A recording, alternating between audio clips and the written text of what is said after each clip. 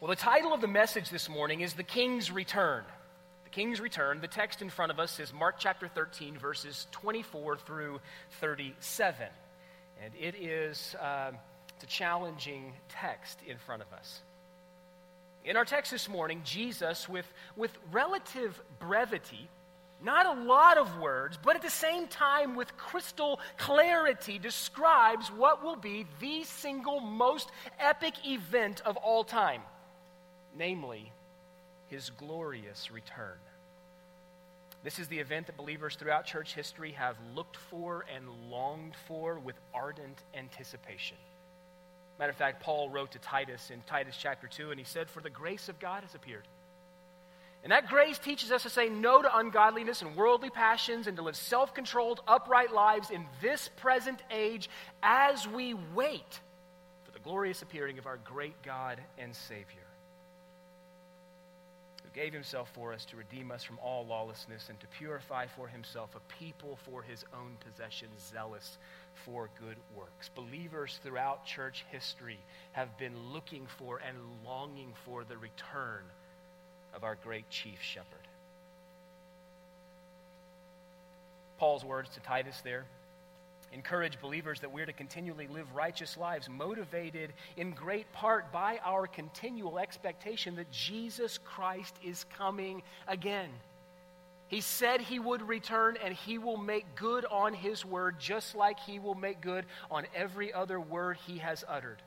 God is not a man that he should lie, nor a son of man that he should change his mind. Does he speak and then not act? Does he promise and then not fulfill? And the answer is no. God never speaks and then not acts. He never promises and then not fulfills. And so what I want to do this morning, before we dive into the meat of our text, is I want to give you a brief sequence of the eschatological events. Now, eschatological is just a 16-cylinder theological word. It just means last things. It means the study of last things or the study of last times. Okay? Eschatology.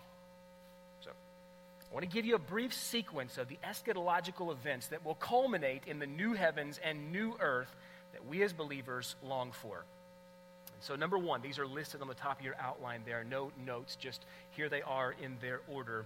The rapture.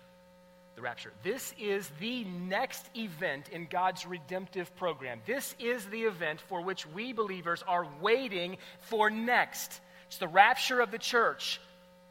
This is literally when Jesus will appear in the clouds, 1 Thessalonians chapter 4, and he will snatch up the church from the world.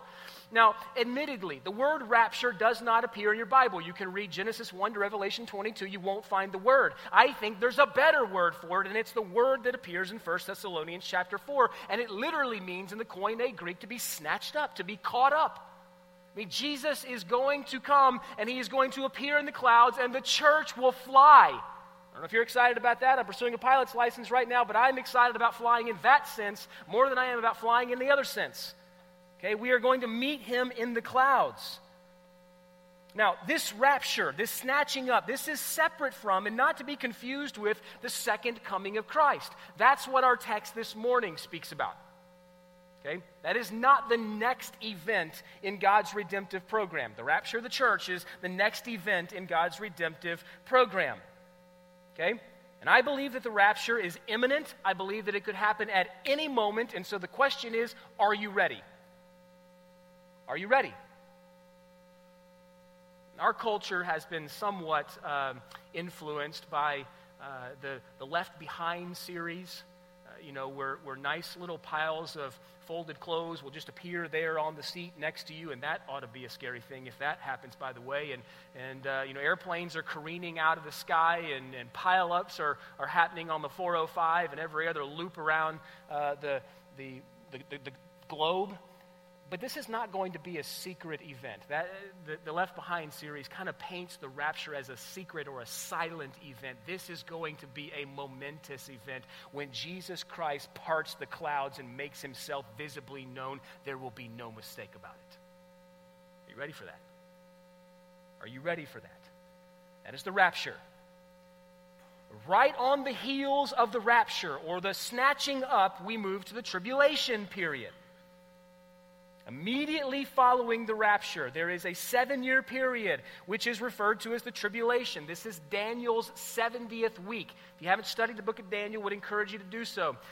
If you're a bit intimidated to study the book of Daniel, let me encourage you to get a hold of Tommy Nelson's teaching on the book of Daniel. It's excellent. It's superb. Tommy Nelson is the pastor of Denton Bible Church in Denton, Texas. It's a phenomenal series. If you want to learn more about Daniel's 70th week, what we refer to as the tribulation. Jesus said that this period of time will be characterized by distress such as has been previously unknown to man. There will be death and hardship and innumerable calamities and natural disasters during the tribulation. The dysfunction and the destruction as a result of sin will be seen ever clearer during these difficult days. Matter of fact, the tribulation is divided into 2 3.5-year periods. The second 3.5 years of that 7-year tribulation will be very, very intense. As a matter of fact, the Bible refers to it as the Great Tribulation. And it's during this time that the Antichrist will rise and lead many astray. So what we are waiting for is the rapture. Immediately following the heels of the rapture, we have that 7-year tribulation. And then, to close out that 7-year tribulation, we have the second coming of Christ, or what the Bible refers to as the day of the Lord. This is the event that will bring the 7-year tribulation to a close.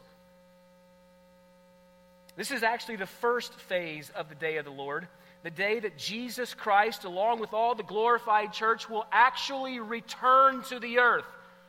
In the rapture, Jesus is returning in the clouds. We'll be caught up to be with him. The second coming, he's descending and he is placing feet on terra firma. He will be here for his second coming. Jesus will defeat the Antichrist in a great battle, and then he will judge the nations who are gathered before him. Matthew chapter 25. He will destroy all his enemies and he will gather all his peoples. Right on the heels of the second coming of Christ, we enter into the millennial kingdom. I believe that there is a literal 1,000-year millennial kingdom that is spoken of in Revelation chapter 21. Okay? This is not figurative language. This is not code for a certain amount of days. This is literal, a 1,000-year literal millennial reign kingdom of Jesus Christ. After Jesus defeats the Antichrist and judges the nations, he will reign on the throne for a literal 1,000-year period. To close out that 1,000-year millennial kingdom, we come to the great white throne judgment. Okay? Satan will be unleashed for a short time to lead one final rebellion, and thus the second phase of the day of the Lord will commence. The judgment at the end of the tribulation served as a mere preview of the final white throne judgment that will take place at the end of Jesus' millennial kingdom reign.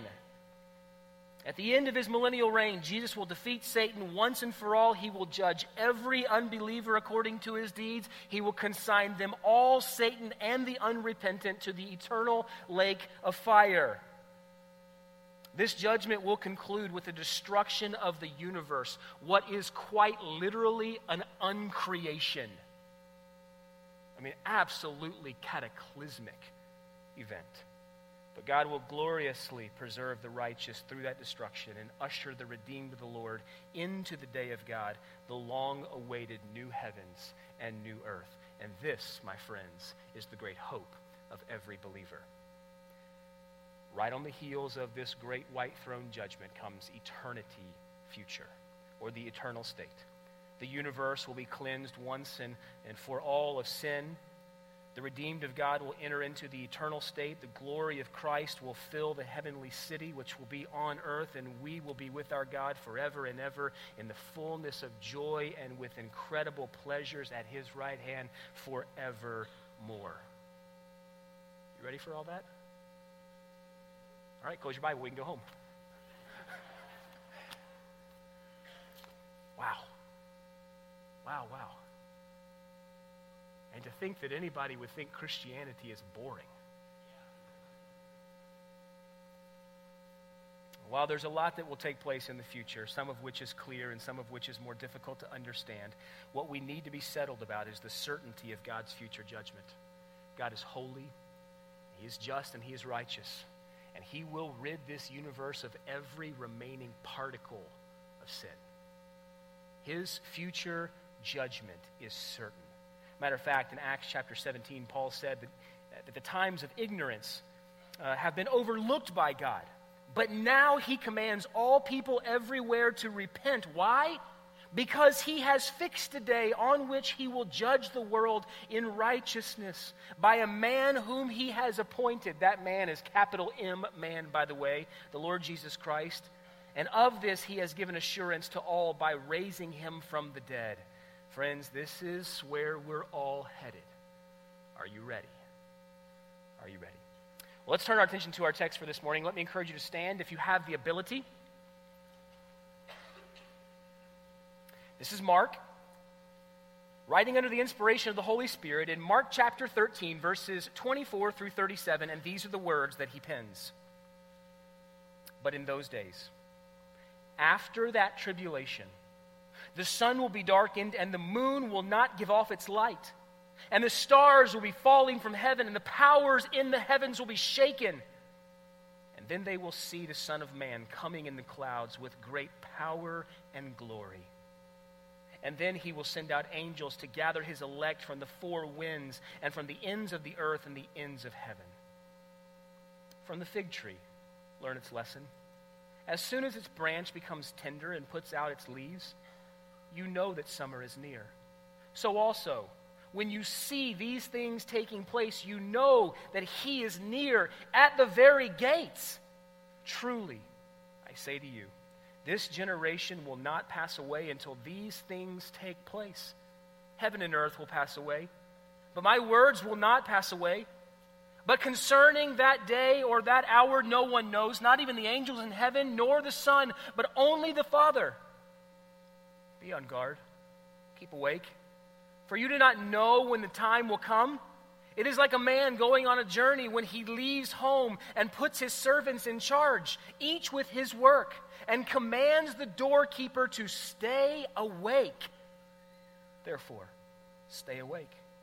For you do not know when the master of the house will come, in the evening or at midnight, or when the rooster crows or in the morning, lest he come suddenly and find you asleep. What I say to you, I say to all, stay awake. Brothers and sisters, the grass withers and the flower fades, but the word of our great God stands forever. You may be seated.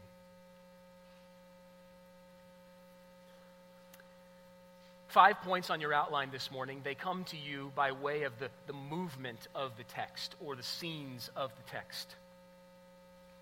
Number one, if you're taking notes, would encourage you to do so is this: when Jesus returns, the lights will darken and the heavens will shake. When Jesus Christ returns, the lights will darken and the heavens will shake. Now again, when is this event in the sequence of events that I gave you? Well, this is after the rapture. This is after the tribulation. This is what brings the 7-year tribulation to its close. The return of Christ. And at that moment, the lights will darken and the heavens will shake. Look again at verses 24 through 25. But in those days, after that tribulation, the sun will be darkened, the moon will not give off its light, and the stars will be falling from heaven, and the powers in the heavens will be shaken. I mean, Jesus states unequivocally here that the final signs of His return will occur right on the heels of the tribulation. But in those days, after the tribulation. And as we've seen over the last couple of weeks, Jesus' return will be preceded by numerous unnatural disasters. And that's what we looked at the last couple of weeks. Jesus refers to them as birth pains. But in verses 24 and 25, those signs are particularly terrifying. The language Jesus uses suggests a heavenly quake such as has never been experienced, as star after star fall from their place and the universe hurls towards a chaotic disorganization. I mean, just kind of let your mind grab that thought for a moment. Earth's own star, the sun, will dim such that the moon will cease to reflect its light. Luke writes about this event saying, "And there will be signs in the sun and in the moon and the stars, and on the earth distress of nations in perplexity because of the roaring of the sea and the waves, people fainting with fear and with foreboding of what is coming upon the world."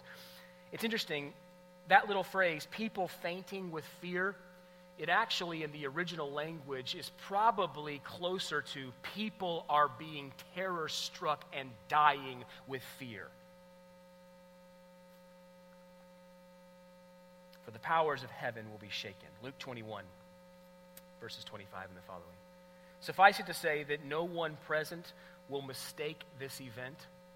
Just a couple of weeks ago, after we had put the kiddos to bed, Jody had gone upstairs in the evening, and I was sitting down on the couch downstairs reading something, and I came back upstairs after a few minutes, and she said, "Did you feel that a few minutes ago?" And I said, "Feel what?" And she's like, "I feel like the house shook." And I said, "I think you're just tired." And I was literally sitting still on the couch downstairs. TV was not on. The kids weren't running around. The dog wasn't chasing the cat, or the cat wasn't chasing it. It was quiet. I felt nothing. And lo and behold, we wake up the next morning, and Jody finds Mr. Bob Clubs. Someone can tell him he got a name drop in the sermon this morning if you know him. Mr. Bob Clubs had posted that morning that there was a small magnitude tremor, that the epicenter was just south of us. And I felt nothing. Jody felt it. She's obviously the more perceptive in our family. And but here's what I want you to get. When Jesus returns, there'll be no mistaking what has taken place. There'll be no mistaking this event. The cosmic unraveling that Jesus speaks about here is literal, I want you to know. Jesus is not speaking in figurative language. He's not saying, well, it's going to be like this, or it's going to be akin to this, or it might look something like this when I return. Jesus is using very literal language here. Keep your finger there in Mark chapter 13 and turn over to Revelation chapter 6. I want you to see something here. Revelation chapter 6. Find verse 12. And I want to draw your attention specifically to verses 12 through 17. Revelation 6, verses 12 through 17. Jesus speaks in literal terms here, and John actually writes about these events here in the sixth seal judgment, saying, look at verse 12. When he opened the sixth seal, I looked, and behold, there was a great earthquake, and the sun became black as sackcloth. The full moon became like blood, and the stars of the sky fell to earth as the fig tree sheds its winter fruit when shaken by a gale. The sky vanished like a scroll that is being rolled up, and every mountain and island was removed from its place. Then the king of the earth and the great ones and the generals and the rich and the powerful and everyone, slave and free, hid themselves in caves and among the rocks of the mountains, calling out to the mountains and the rocks, fall on us and hide us from the face of him who is seated on the throne and from the wrath of the Lamb, for the great day of their wrath has come, and who can stand? No one. No one can stand. As a matter of fact, when these individuals, these are the unrighteous, by the way, the kings of the earth, the great ones, the generals, the rich and the powerful, everyone slave and free, they hid themselves in the caves, and they called out to the mountains, fall on us and hide us from the wrath of the Lamb. And friends, let me be the first to tell you, it would be better for the mountains to have fallen on them. It would be better than to be exposed to the wrath of God. Which that's not an option, by the way. I'm just making the statement that it would be better. It would be better. Paul tells us that Jesus is you can flip back there to our text. Paul tells us that Jesus is the image of the invisible God, the firstborn of all creation.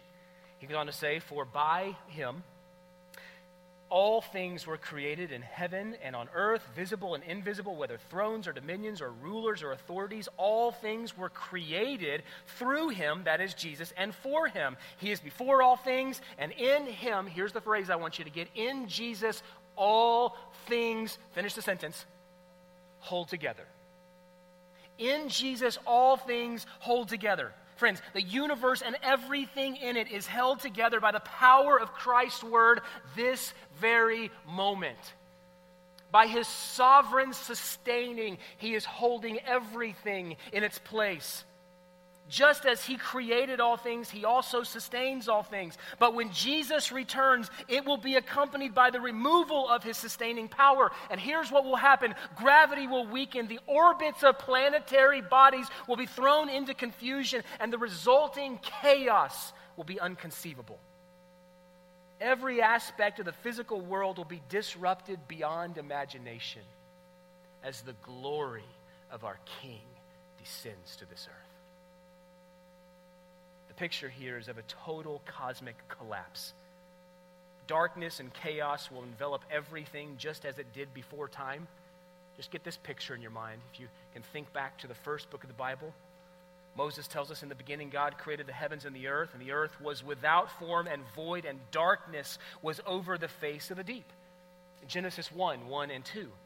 Mark will circle back to this event, this condition of darkness, at the crucifixion of Jesus in chapter 15. We'll be there shortly.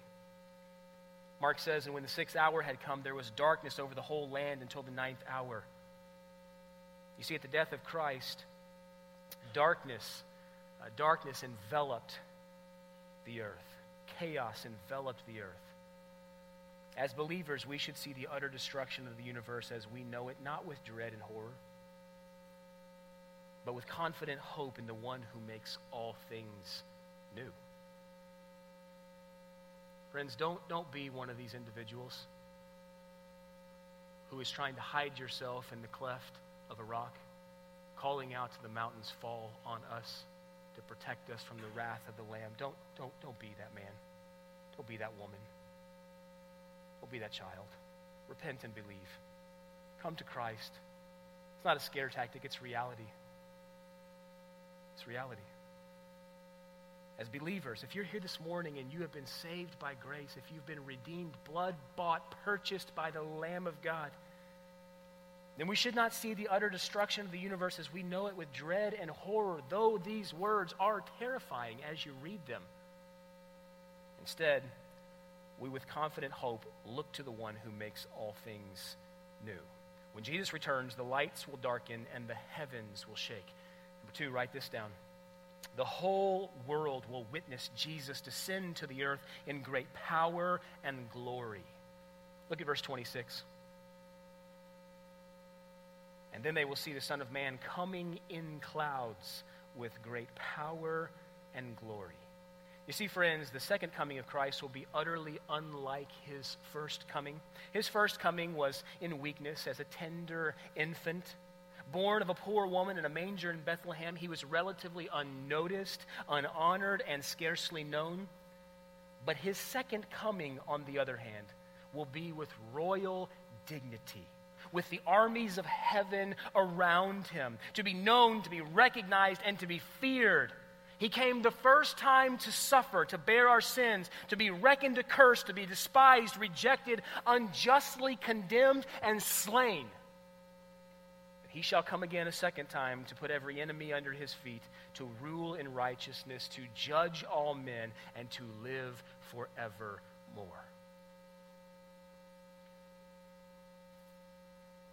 In the midst of this cosmological unraveling here, Jesus, the Son of Man, Mark's words tell us here, will come in clouds with blazing power and glory. Again, the return of Christ will be unmistakably public. I want you to notice here that there's no, and you probably wouldn't notice this by just the translation that's sitting on your lap, but there's no definite article in front of the words clouds. Nephele is the word there. The Son of Man coming in clouds. There's no definite article there. In other words, Jesus isn't speaking about the clouds. That would be the definite article. He's not speaking about the clouds as in the fluffy accumulations of moisture that we see in the sky.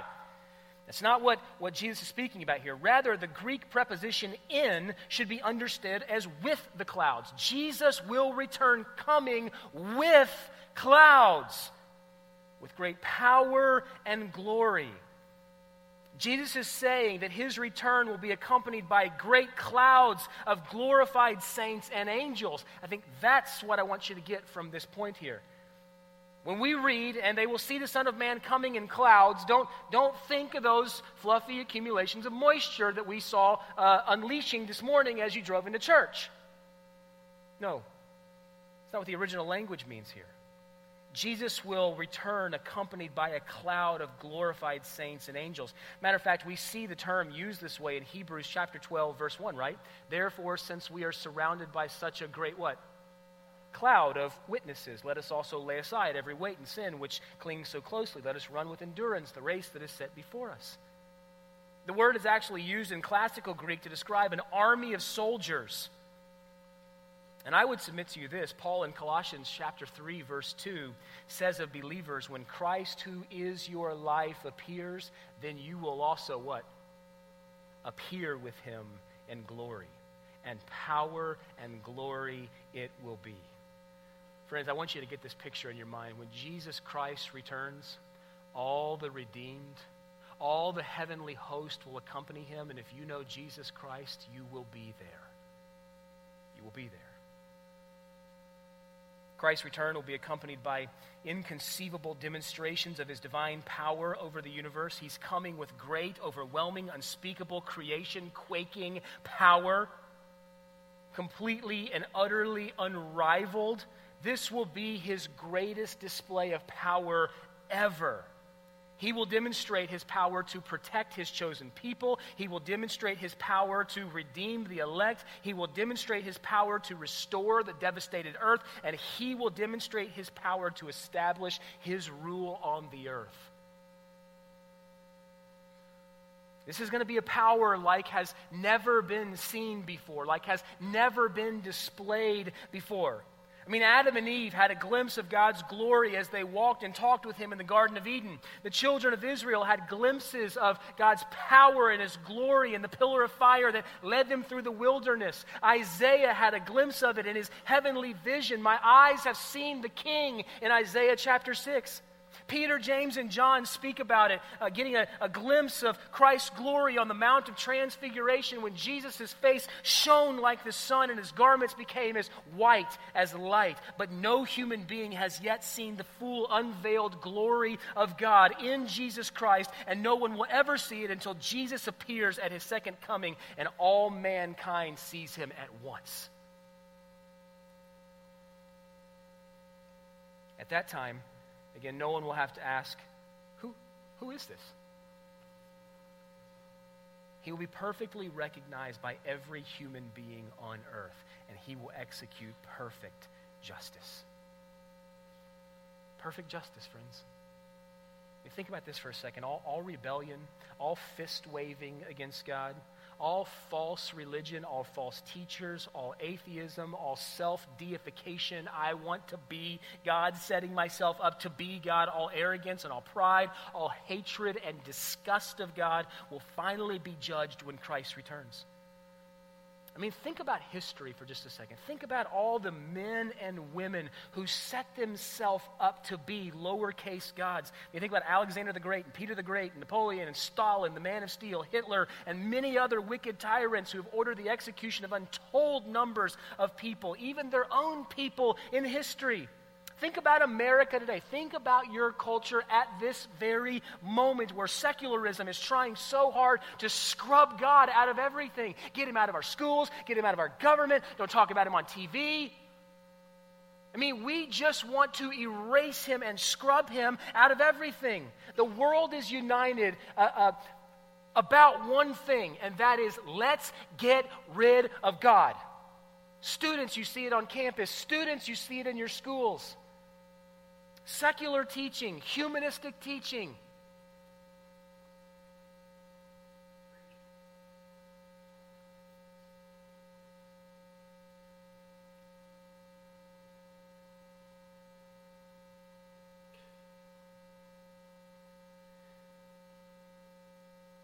The cry today is no different than the cry thousands of years ago.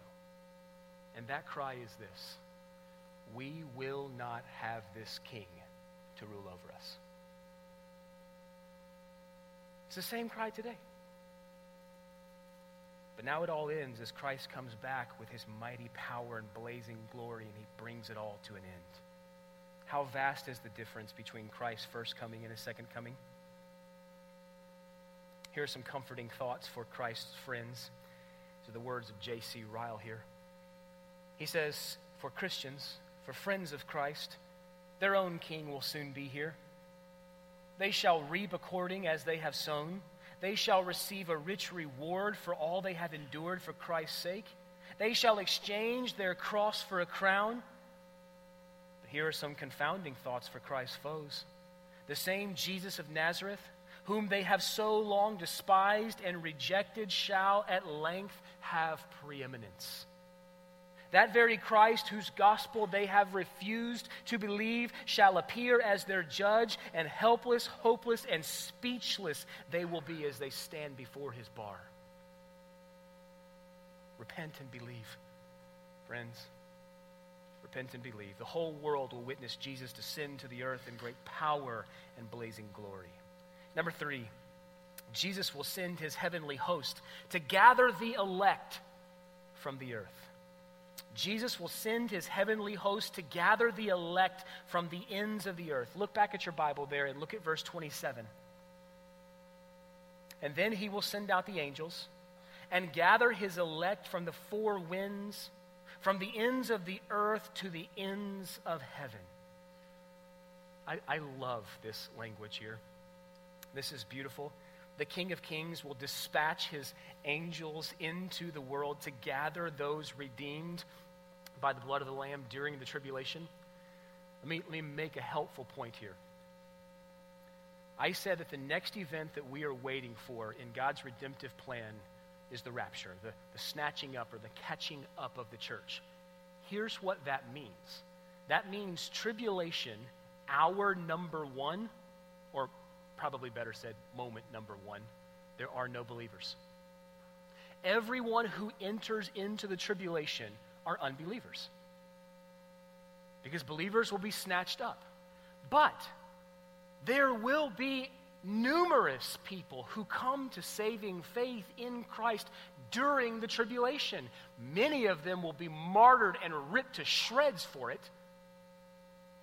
But there will be many, many people who come to Christ during this 7-year tribulation period. These are the people for whom Jesus is speaking, about whom Jesus is speaking in verse 27 when he says he'll send out his angels to gather his elect from the four winds. Because believers will already be caught up in the air. We will already be with the Lord Jesus Christ. But when Jesus descends, his second coming, he will come and he will gather up all the remaining redeemed. All those who have been blood bought during the tribulation. Notice these angels don't go out gathering religious people. These angels don't go out gathering people of faith or nominal Christians. No, they go out to gather the elect. Can I just answer a simple question for you here? How do you know if you're elect? Repent and believe. Repent and believe.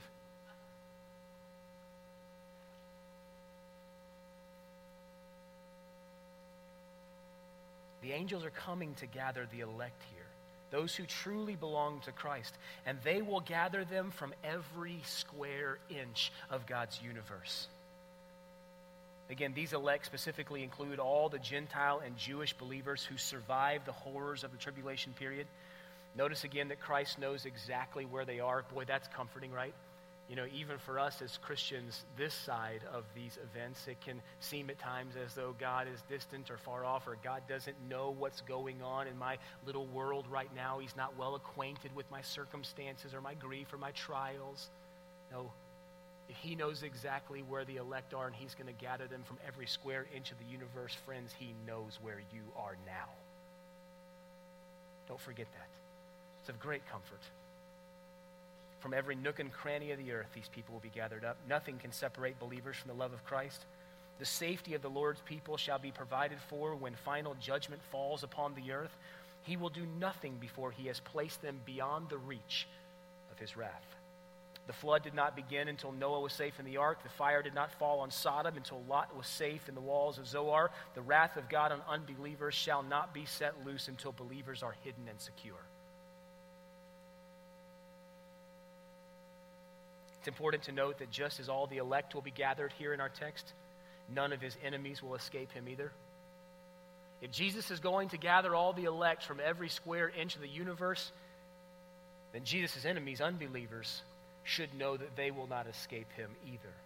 When Jesus returns, no bunker will shield you from his judgment. You know right now, by the way, that you can purchase for some handful of millions of dollars, you can purchase a doomsday bunker. People have outfitted these things with food and water where they think they're going to survive the apocalypse. Friends, don't think that a little dirt over your head is going to keep you from the wrath of God.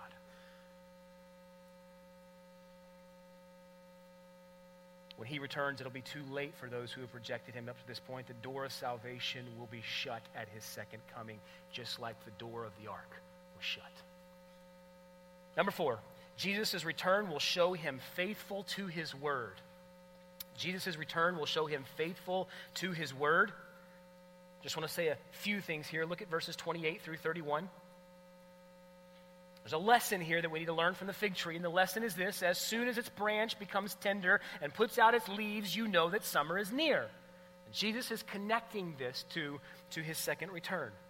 So also, he says, when you see these things taking place, that's all those birth pains that we've seen the last few weeks, when you see these things taking place, culminating in the descending of the Son of Man to earth, you will know that he is near. He's at the very gates. Truly I say to you, this generation, the generation living at that time, will not pass away until all these things take place. Heaven and earth will pass away, but my words will not pass away.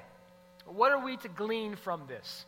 Well, I think it's very simple. Commentators, I think, have struggled and grappled with what in the world do we do with these handful of verses here, and I think that their meaning and their application are very simple, and it's very easy to understand right on the face of the text. And here it is. Most of the trees in Palestine are evergreens. Okay, when you think about that part of the world geographically, most of the trees in that area are evergreens. That means they don't change very much with the progressing of seasons. But the fig tree is an example that is different. The fig tree is an exception. It loses its leaves in the winter, and the reappearance of its leaves each year is an indication that summer is very near. And so people in Jesus' day would look at the fig tree to know, got it, okay, winter is closing, summer is near. And so Jesus just takes that same illustration that would have been so familiar to people in his day and said, listen, such it is with me. When you see all these signs, no, winter is about over, summer is about here. You better get ready. You better get ready. It's interesting. Jesus actually says here, I think, his words are more certain than heaven and earth. Just kind of let that settle in for a second. Heaven and earth will pass away, but my words will not pass away. More certain even than the passing away of the heavens and the earth, which we know are certain, are the words of Jesus. He says, my words will not pass away. When Jesus returns, it will show him, it will prove him to be faithful to his word. He said, I'm coming, and he is. God is not a man that he should lie, nor a son of man that he should change his mind. Does he speak and not act? Does he promise and not fulfill? The answer is a resounding no. No, no. Lastly, number 5. Stay awake and be ready. He's coming soon. Stay awake and be ready. He's coming soon. Look at verses 32 through the end of the chapter there. But concerning the day or the hour, no one knows, not even the angels in heaven, nor the Son, but only the Father. Let me pause right there. Jesus knows now.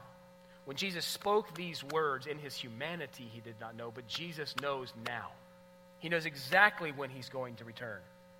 He goes on and he says, be on guard, keep awake, for you do not know when the time will come. It is like a man going on a journey. Here's another story, by the way. It's like a man going on a journey, and when he leaves home, he puts his servants in charge. Okay, we're all tracking with you, Jesus. Each one with his work. And he commands the doorkeeper to stay awake. Therefore, stay awake. There's the imperative. There's the command. There's the charge. If you want to know, what do I do with all this? Do this. Stay awake. Be vigilant. Stay awake, for you do not know when the master of the house will come, in the evening or at midnight or when the rooster crows or in the morning, lest he come suddenly and find you asleep. And what I say to you all, stay awake. In light of everything Jesus has said in the Olivet Discourse, that's Mark chapter 13, his closing words are this: don't fall asleep at the wheel. Be awake, be vigilant, be busy about serving our Lord with one eye on your work and one eye to the clouds. How are you doing there, friends?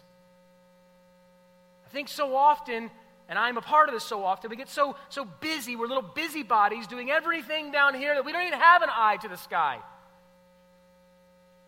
We forget that our King, the captain of our salvation, the chief shepherd, is soon returning. Friends, we keep one eye on our work and we keep one eye heavenward. Living with that burning hope of seeing Christ face to face. Peter tells us that Jesus' return in judgment will catch many off guard in his letter. Peter tells us that Jesus' return in judgment will catch many off guard. Matter of fact, he says this: the day of the Lord will come like a thief. Similarly, Paul wrote these words in 1 Thessalonians chapter 5. He said, for you yourselves are fully aware that the day of the Lord will come like a thief in the night. While people are saying there is peace and security, then sudden destruction will come upon them as labor pains come upon a pregnant woman, and they will not escape. No bunker's going to keep you safe in that day if you're not found in Christ. If you're found in Adam, there's no safety. Jesus' return in judgment will come uninvited, unannounced, and unexpected is for the lost, and as a complete shock to those expecting peace and security. I was thinking about this week in my study, and we'll bring this to a close here. December 7th, 1941 was an unexpected day in U.S. history. Many of you, just by the date, know exactly what that day is. It's the day that Japan launched a surprise attack on American soil at Pearl Harbor. And shortly after sunrise on Sunday, December 7th, 1941, hundreds of Japanese fighter pilots descended upon the American naval base at Pearl Harbor near Honolulu, Hawaii. Though the base had adequate equipment for detecting such an invasion, the American forces were caught completely off guard. When an Army radar operator saw the blips on the screen and reported, an officer said, well, it's probably nothing more than a pigeon with a metal band around its leg. At that time, the attacking planes were just 50 minutes away. And at 7:55 a.m., the first wave of the attack began. Ships were sunk, planes were destroyed, and 2,300 men lost their lives. Like a thief in the night, they were caught completely unaware. So it will be when Jesus returns, speaking about the rapture. So the thing that we are anticipating next. He will come like a thief in the night. Those who thought they could somehow avoid his coming or dismiss the clear biblical warnings as mere metal bands on the feet of a pigeon will be completely caught by surprise. Friends, don't be caught by surprise. Jesus is coming. People, get ready. He's coming to take his people home. Notice also, and lastly here, the homeowner in verse 34 has given his servants work to do while he is away. Friends, if you're a believer, you have work to do. Get busy. Get busy. What are you doing right now? What are you doing today? And I am you. I'm a part of the you here. What are we doing that will matter for eternity? I think one of Satan's greatest schemes today is to get you and to keep you busy, doing things that don't matter. Some men die by shrapnel, some men die by flames. Most men die inch by inch, playing life's silly little games. The words of C.T. Studd. Be alert. Be on full alert. he may come today. Are you ready? Christians, let me remind you that though the universe will undergo an insufferable period of darkness and anguish in the days ahead, the light will come, not by the re-illumination of the sun and the moon and the stars, but by the radiance, the brilliance of Christ's own divine glory,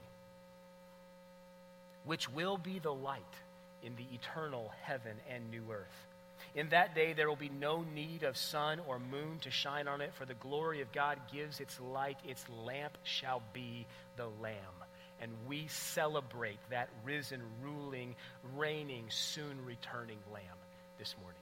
I hope you celebrate him too. Let's pray. Father, we thank you for your word.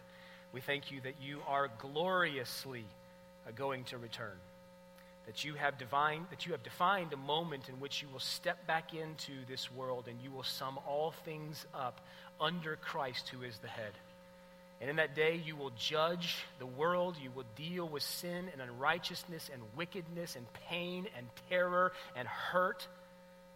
You'll wipe away every tear, you'll make all things new. And you will usher the redeemed to be with you for eternity, that is, days without end. Lord, we look forward to that day. I pray if there's anyone here this morning who does not know Jesus Christ savingly by faith and repentance, that they would come to know you, that they would turn their back on their sin and turn their face on Christ and receive the gift of eternal life. And Lord, for those of us that know you, help us to keep one eye on our work and to keep one eye heavenward until you return. We pray these things in Jesus' name. Amen.